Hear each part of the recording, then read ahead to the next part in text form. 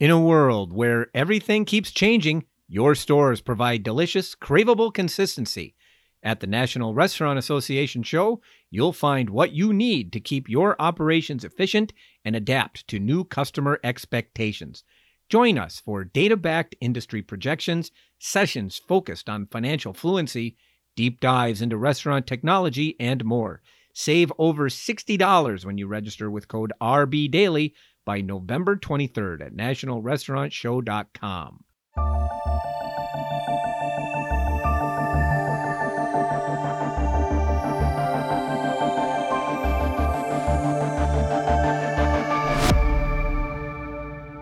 What do we make of Inspire Brands' $11.3 billion deal for Dunkin'? Hello, I'm Jonathan Mays, Editor-in-Chief of Restaurant Business, and in this week's episode of A Deeper Dive, I speak with Peter Romeo, Editor-at-Large at Restaurant Business. We try to make sense of a crazy few days in the restaurant industry.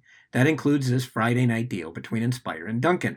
In just a few short years, Inspire has become a force in the industry, one willing to gobble up one of the industry's biggest operators in Dunkin'. We also talk about some smaller deals, including the bankruptcy filing this week by Friendly's and the sale of Corner Bakery to the owner of Boston Market. Please have a listen. Let's talk a little bit about Dunkin', sir. On Friday, Dunkin Brands agreed to an $11.3 billion deal with Inspire Brands, and biggest deal in 6 years. What is Paul Brown creating down there in Atlanta? I think Paul Brown is creating the next force in our industry. And really the question, or why my appetite for watching this unfold is just so intense, is to see what he does with it. He's amassed a really interesting collection of brands, some that are real repair projects, some that had promise that just needed some love, some that had just kind of rested on their laurels. And now in the middle of it, he has this huge operation, an operation that consists totally of franchises, probably a significant number of whom do not have a sandwich franchise like an Arby's, or a strong delivery capability on par with Jimmy John's, or some of the promotional savvy that Buffalo Wild Wings has. So when you step back and you look at it from a holistic standpoint, it's less a matter of plugging a hole in Inspire's portfolio and more a matter of adding to sort of the capabilities and the potential participants they have. So I think it was a hell of a deal, a really bold deal. I mean, I remember when Rourke bought Carvel and everyone was thinking, oh my God, what are these guys going to do? And now they're buying an $11.3 billion operation through Inspire. That says a lot.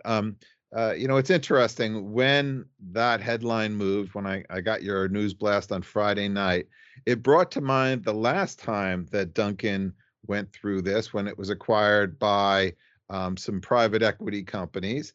And that was really, in my mind, the start of the big brands being acquired by the PEs. Around the same time, we had what's now Dunkin Brands. They going private. So that 11.3 sounds like a staggering number right now. But in a year's hence, we might look at that as a bargain. So it'll be very interesting to watch this one for sure. Yeah.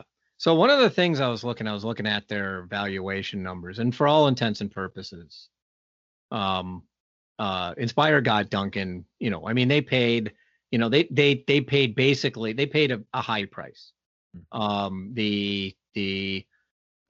it's probably not like, so if you look at what their expected EBITDA this year is, the price, the valuation multiple is somewhere in the neighborhood of 25 times 2000 EBITDA, which is an insane number.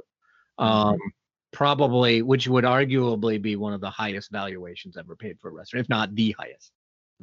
Certainly for a large scale restaurant like this. But that valuation is probably inflated, given that Dunkin's earnings this year are down because of the COVID. So in some respects, yeah, they absolutely did. They absolutely paid a high price, but it's probably not as high as it might appear, Hmm. given sort of the depressed earnings this year. But still, it's a real interesting deal, and one to me that it's Dunkin', of all of these companies that are acquirable, certainly in the top 10, they have as much growth potential as anybody else out there. Given that they can grow domestically, they can grow internationally. I mean, they have certainly an international presence, but not nearly as strong as many other companies. So I mean, they're paying for the right to continue to benefit from that long-term growth. So pretty good deal for these guys. Oh, no doubt about it. Uh, me coming from the East Coast, Duncan was part of my heritage. But when I go visit my sister in California, I'm struck by the lack of a brand here that you couldn't toss a rock without hitting a unit here. So I agree with you with the expansion potential. If there was one stat that I wish I could see in the due diligence materials, it would be how many franchisees Dunkin' has and how that enlarges the field of franchisees that are involved in there's brands. Hmm. That's got to be a huge number. And so for cross-franchising purposes, and we've seen some wonderful disasters of cross-franchising in the past, but if Inspire can do it right and the crossovers make sense, that really opens up a lot of long-term growth for the brands that they currently have. And when you think about bringing in a promising small brand, having that ready-made market to sell franchises too, Hmm. that's pretty intriguing. That's a very interesting business model to consider. And it kind of fits with Inspire's promise to think differently. They're not just thinking of, do I have a pizza brand? Do I have a burger brand? Do I have a sandwich brand, et cetera? They're thinking, what franchisees do I have and what growth opportunities does that afford as we acquire more brands? So it's a very, very intriguing situation for sure. Right. Right. Yeah. So let me throw this one out there for you. So obviously, I don't think Inspire's done buying. I mean, they Mhm. might take a break after this, but come on. They've said as many, 10 acquisitions. So Mhm. by my count, they still have 2, 3 more at least Mhm. to go. I mean, they'll have 7 brands. So they still got some more to do. So let me run this one past you. Certain pizza chain Mhm. is in the process of moving to Atlanta, Mhm. and happens to be run by a person who worked for Paul Brown, Mhm. and in fact actually had come from Inspire Brands before then. And also, there is this little fact that we do know that Roar Capital was interested in this particular soon to be Atlanta based pizza concept Mhm. before ultimately the company decided to um, decided to take the money from Starboard and fix itself now. Um, so just throwing that out there, that it would the one deal on this planet that I almost expect at this point is that down the road at some point, Inspire buys Papa John's. Mhm. Mhm. I think that is quite feasible, and there are some other factors that come into play. Not only did Rob Lynch work for Paul Brown, but they were friends. I mean, they were true. They had true affection for each other, and I know through a mutual friend that when it came time for Rob to alert Paul to his pending move, he was just consumed with anxiety because of the respect he had for Paul and the respect that Paul had for him. It was a very an emotional thing. So there's that glue there too.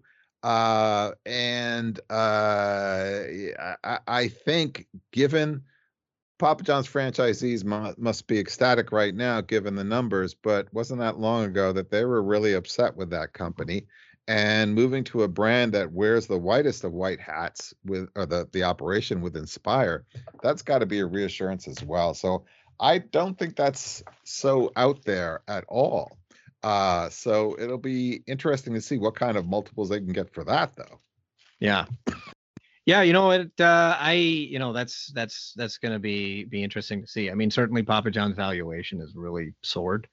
I don't think any company has completely reversed its fortunes during the pandemic quite the way that Papa John's has.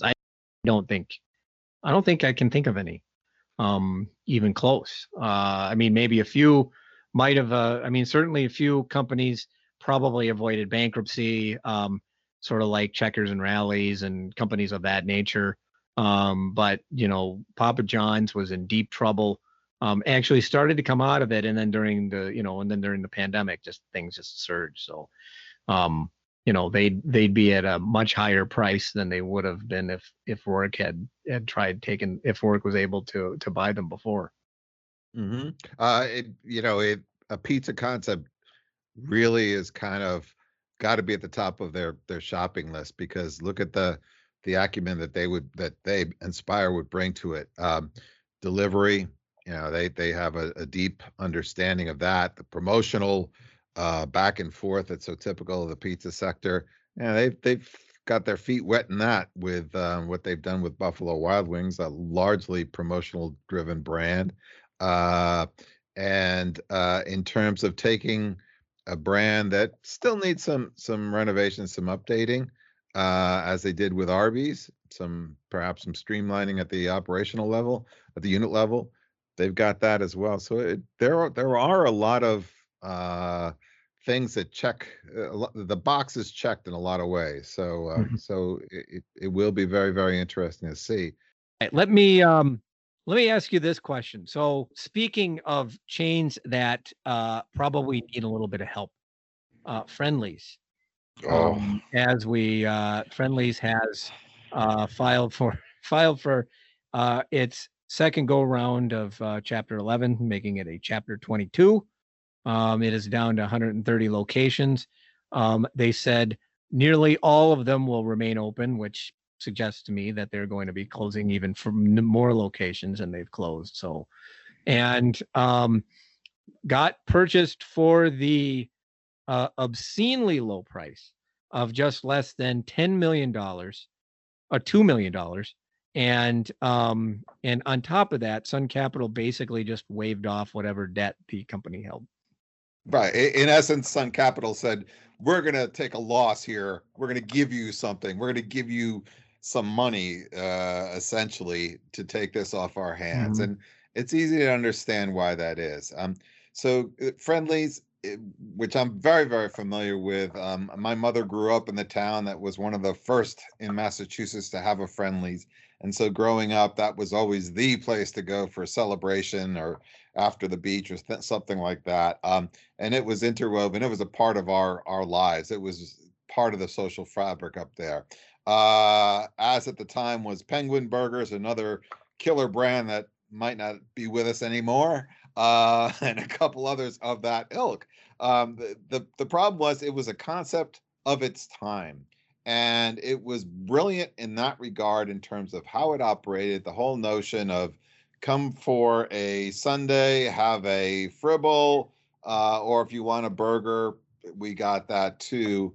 It just was perfectly suited to its market in terms of the price, the menu, even how they operated. They had a very pioneering operational style where the kitchen was in the center of the restaurant and around it were the booths. And the notion was that the server would take your order, give it to the cook. When the cook was done, the server would just walk across the kitchen and put it down on your table without ever even leaving that kitchen area. So it did a lot of innovative stuff, but the problem is it just stopped. And it stopped maybe 30 years ago. I remember when John McGuire came in as CEO after the Blakes or the elder Blake decided that things were not going well, or he didn't like the direction of the company under the then celebrated operator Don Smith, and he brought in John McGuire was brought in to fix it. He was talking about how many menu items that they had. I believe, if I recall correctly, they had over 120, and yet something like 80% of their sales came from 16 items. So it just was a glaring example of how inertia can really, really stifle a brand. So you look at it now and you look at where it is. The curbside appeal is not great. The buildings look like something from the 60s. They're the closest living thing we have to the old Howard Johnson, probably. The menu is fine, but it's not distinctive. The Fribble will only take you so far. Their burgers will only take you so far. You've got the ice cream, but certainly there's no shortage of players out there. And the whole super premium movement came and has become part of the background. And Friendly's was never really part of that. Their ice cream is good, but it's not up there with some of the newer, fresher brands that we see. Plus, you can get it in the supermarket. So it's got a long way to go. It's got a tremendous piece of repair work ahead of it. And I agree with you. We're going to see more stores closing, not just because of the viability of the concept, but it is a mature concept. So a lot of its real estate is probably either owned or on very attractive lease terms that could be more valuable as something sold than as the location of a restaurant. So they really have their work cut out for them in so many regards, and hence the price, which it was just that was one where you wanted to make sure it wasn't a typo, that there weren't a couple zeros missing. But sadly, that's not the case. So it'll be interesting to see what happens. And it'll be interesting to see if there's any crossover from one concept to the other. The new buyers are also the parent of Boston Market. So they've got that potential brand to bring in there, but of course that has its own problems. If they were to think about converting Boston Markets into Friendlies, I think we might have to mount an intervention. But to see if there's anything that they can steal from one another. But I'm not betting the retirement fund on Friendly's comeback now. Just to clear that up, Boston Market bought Corner Bakery. I'm sorry. It was Red Mango. So it's the Red Mango owners that bought Friendly's. Oh, okay. Okay. My mistake. Oh, and the Red Mango owners bought Friendly's, Bricks Holdings. That's correct. I mean, the Corner Bakery Boston Market deal is another one. Yeah. To talk about, but the Friendly's deal, to me, and I think that it's a perfect example of a company. I mean, it's why this industry, like why you have so many of these old chains that just continue to hold on forever and ever and ever and ever and ever again over, and you at some point, I think a restaurant chain sort of loses its luster, and then you have the succession of buyers that don't really want to invest in it, and then just basically keep it operating to take whatever cash they can get out of the thing. Mm-hmm. The fact that it's just indicative of sort of how this industry operates. That basically it was basically given away. Mm-hmm. The 2 million amounts to be, that's all going to some unsecured creditors basically. Right. And Sun is just leaving. And we've seen this a few times with restaurant chains. Certainly some of these problem concepts where the private equity owner just basically walks away. And not all of these have ended up in bankruptcy. I mean, I think the Corner Bakery deal is kind of one of them. I don't think that was sold for any substantial amount. Same thing with Boston Market. And both of these chains were having problems going into the pandemic. But Friendly's it's just, they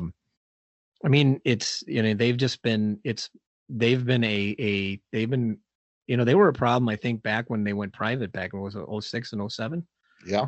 Yeah. And, and then they've ended up in bankruptcy within a few years, and then they've just been in decline since.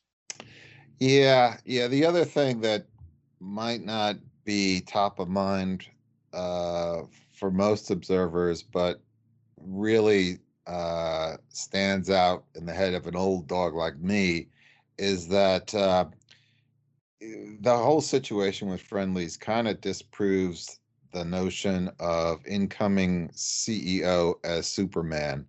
Um, Friendly, when it was still Friendly, without the apostrophe S, was acquired by a guy named Don Smith. And Don Smith, and this is not meant to show any disrespect to Brian Nickel, but he was kind of the Brian Nickel of his time, in that he had done some big things. He had put Pizza Hut on the map. He had really pushed the personal pan pizza, and he seemed to have the Midas touch. He had a lot of Burger Kings.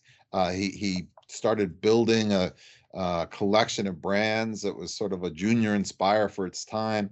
And when he purchased Friendlies or Friendly, there was a lot of head shaking of, gosh, what is he thinking? And he was very cocky about it, about how he was going to turn it around. And of course, one of his big moves was to buy Friendly's rival in New England, Perkins, and to try to make it one company. And it was just a mess. And he never really recovered. The company never really recovered.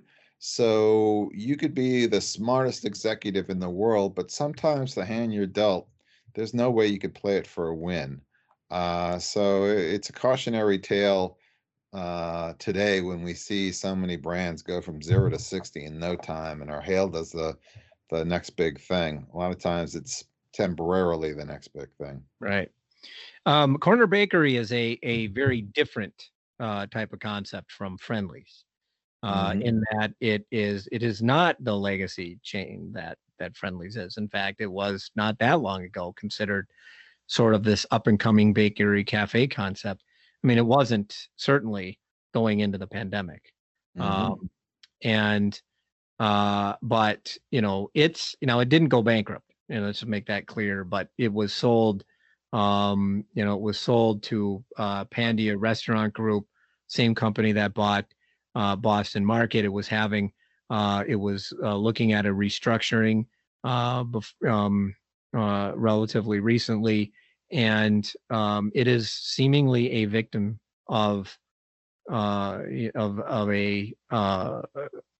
pandemic that has hammered the urban market pretty severely.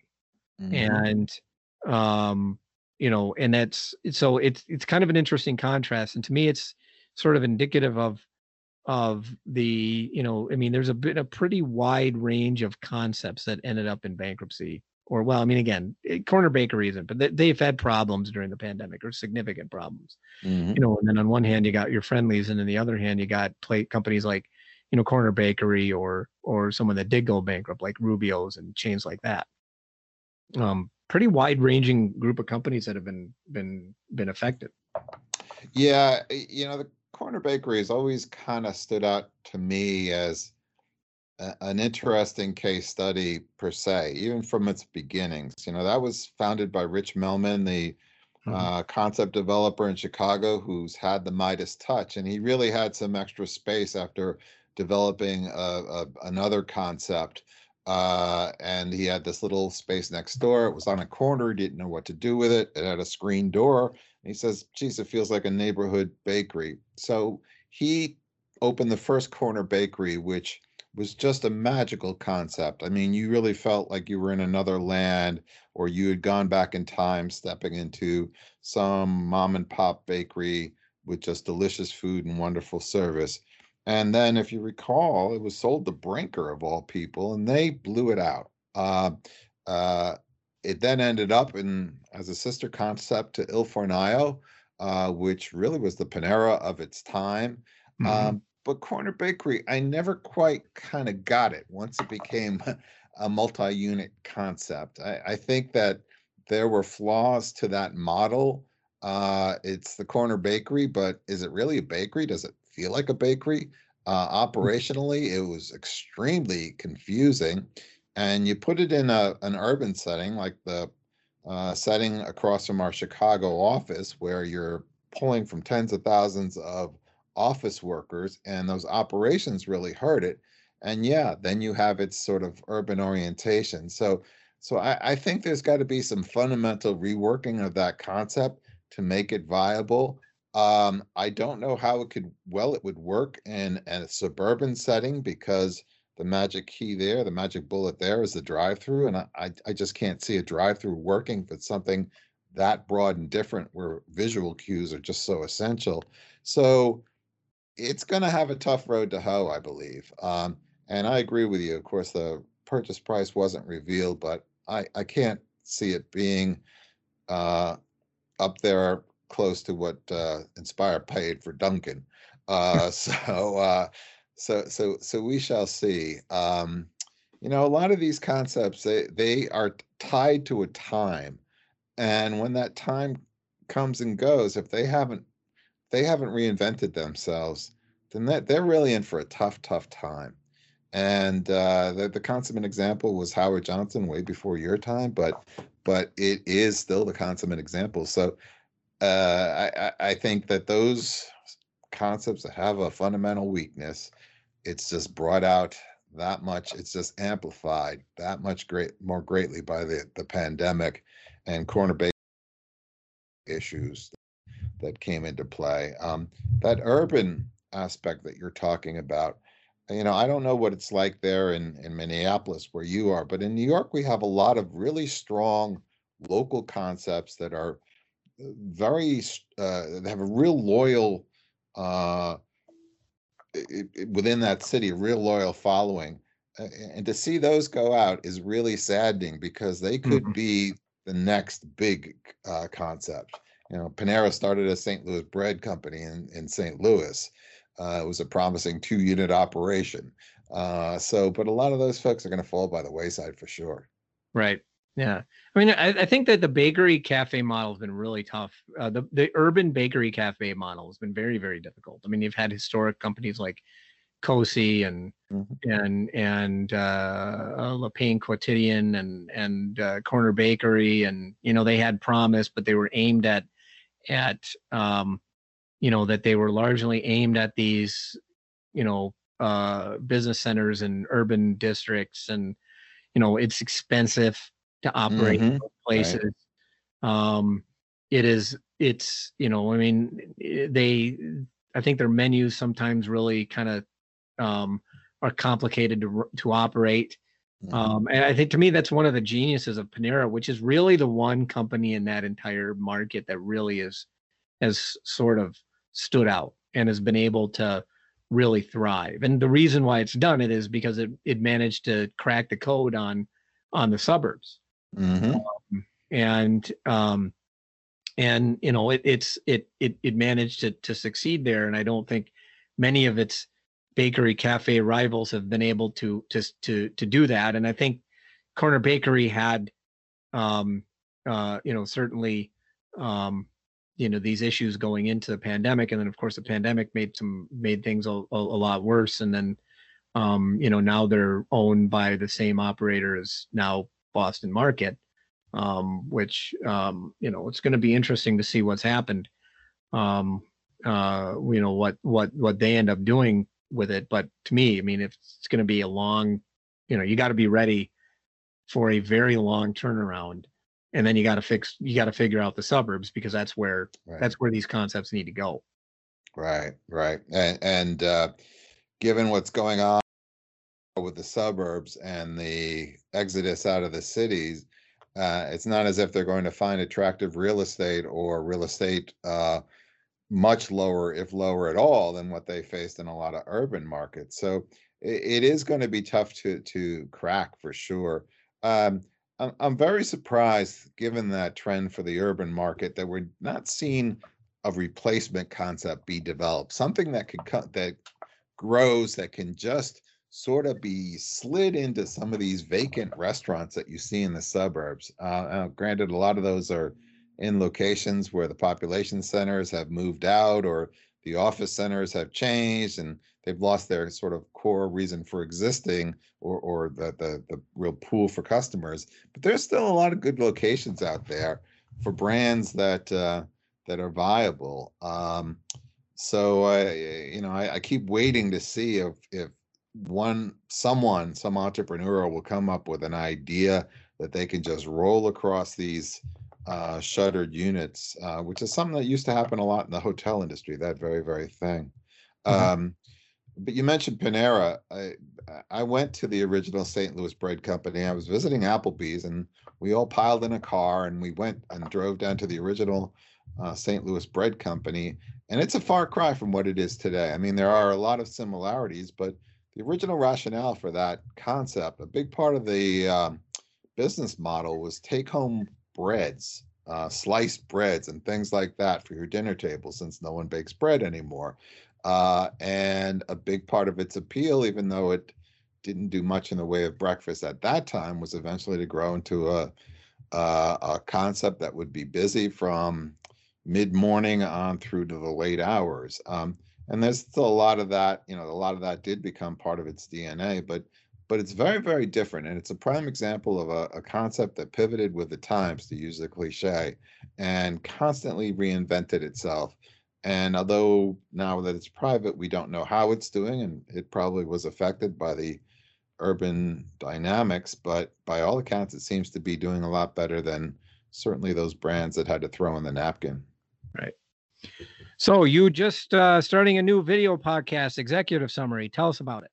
So the notion of that is that we come off a week of big developments, and the editors will often comment amongst ourselves and talk about it in terms of what the significance is for the industry. What is that signal of what's ahead, not only in our coverage, but in terms of what the industry will be talking about, the direction it'll be moving.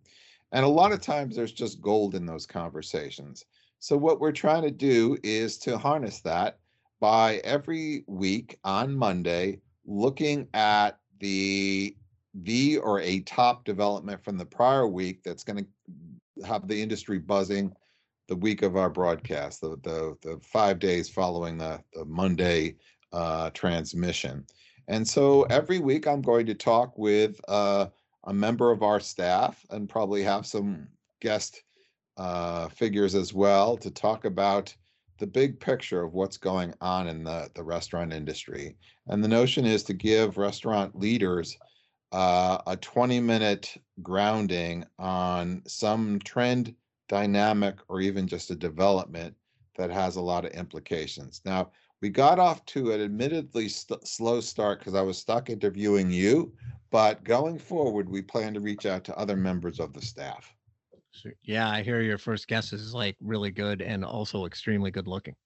If you believe that, then I have some swampland that would be perfect for a brand new Friendlies. Yes, Executive Summary. Check it out on restaurantbusinessonline.com every week. Peter, thank you very much for joining us on the podcast. Thank you, Jonathan. Always a pleasure. And that should do it for this week's episode of A Deeper Dive. Please check out our other podcasts on restaurant business, including RB Daily, a brief rundown of the day's news every morning, Menu Feed by Pat Kobe, and Buzzworthy Brands by Heather Lally. A Deeper Dive was edited by Kimberly Kazmarek, artwork by Nico Hines and Sarah Stewart. You can find this and other episodes of the podcast on our website at www.restaurantbusinessonline.com/article/deeper-dive. You may also find these and our other podcasts on Apple Podcasts, Spotify, or anywhere else. I'm Jonathan Mays, your host and the podcast producer. Thank you for listening.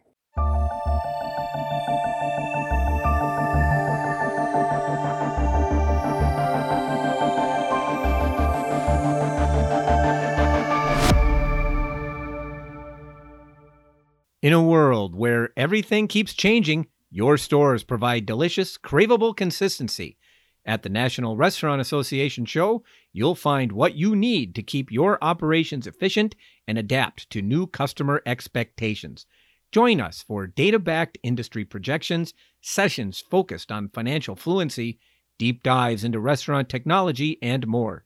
Save over $60 when you register with code RBDaily by November 23rd at nationalrestaurantshow.com.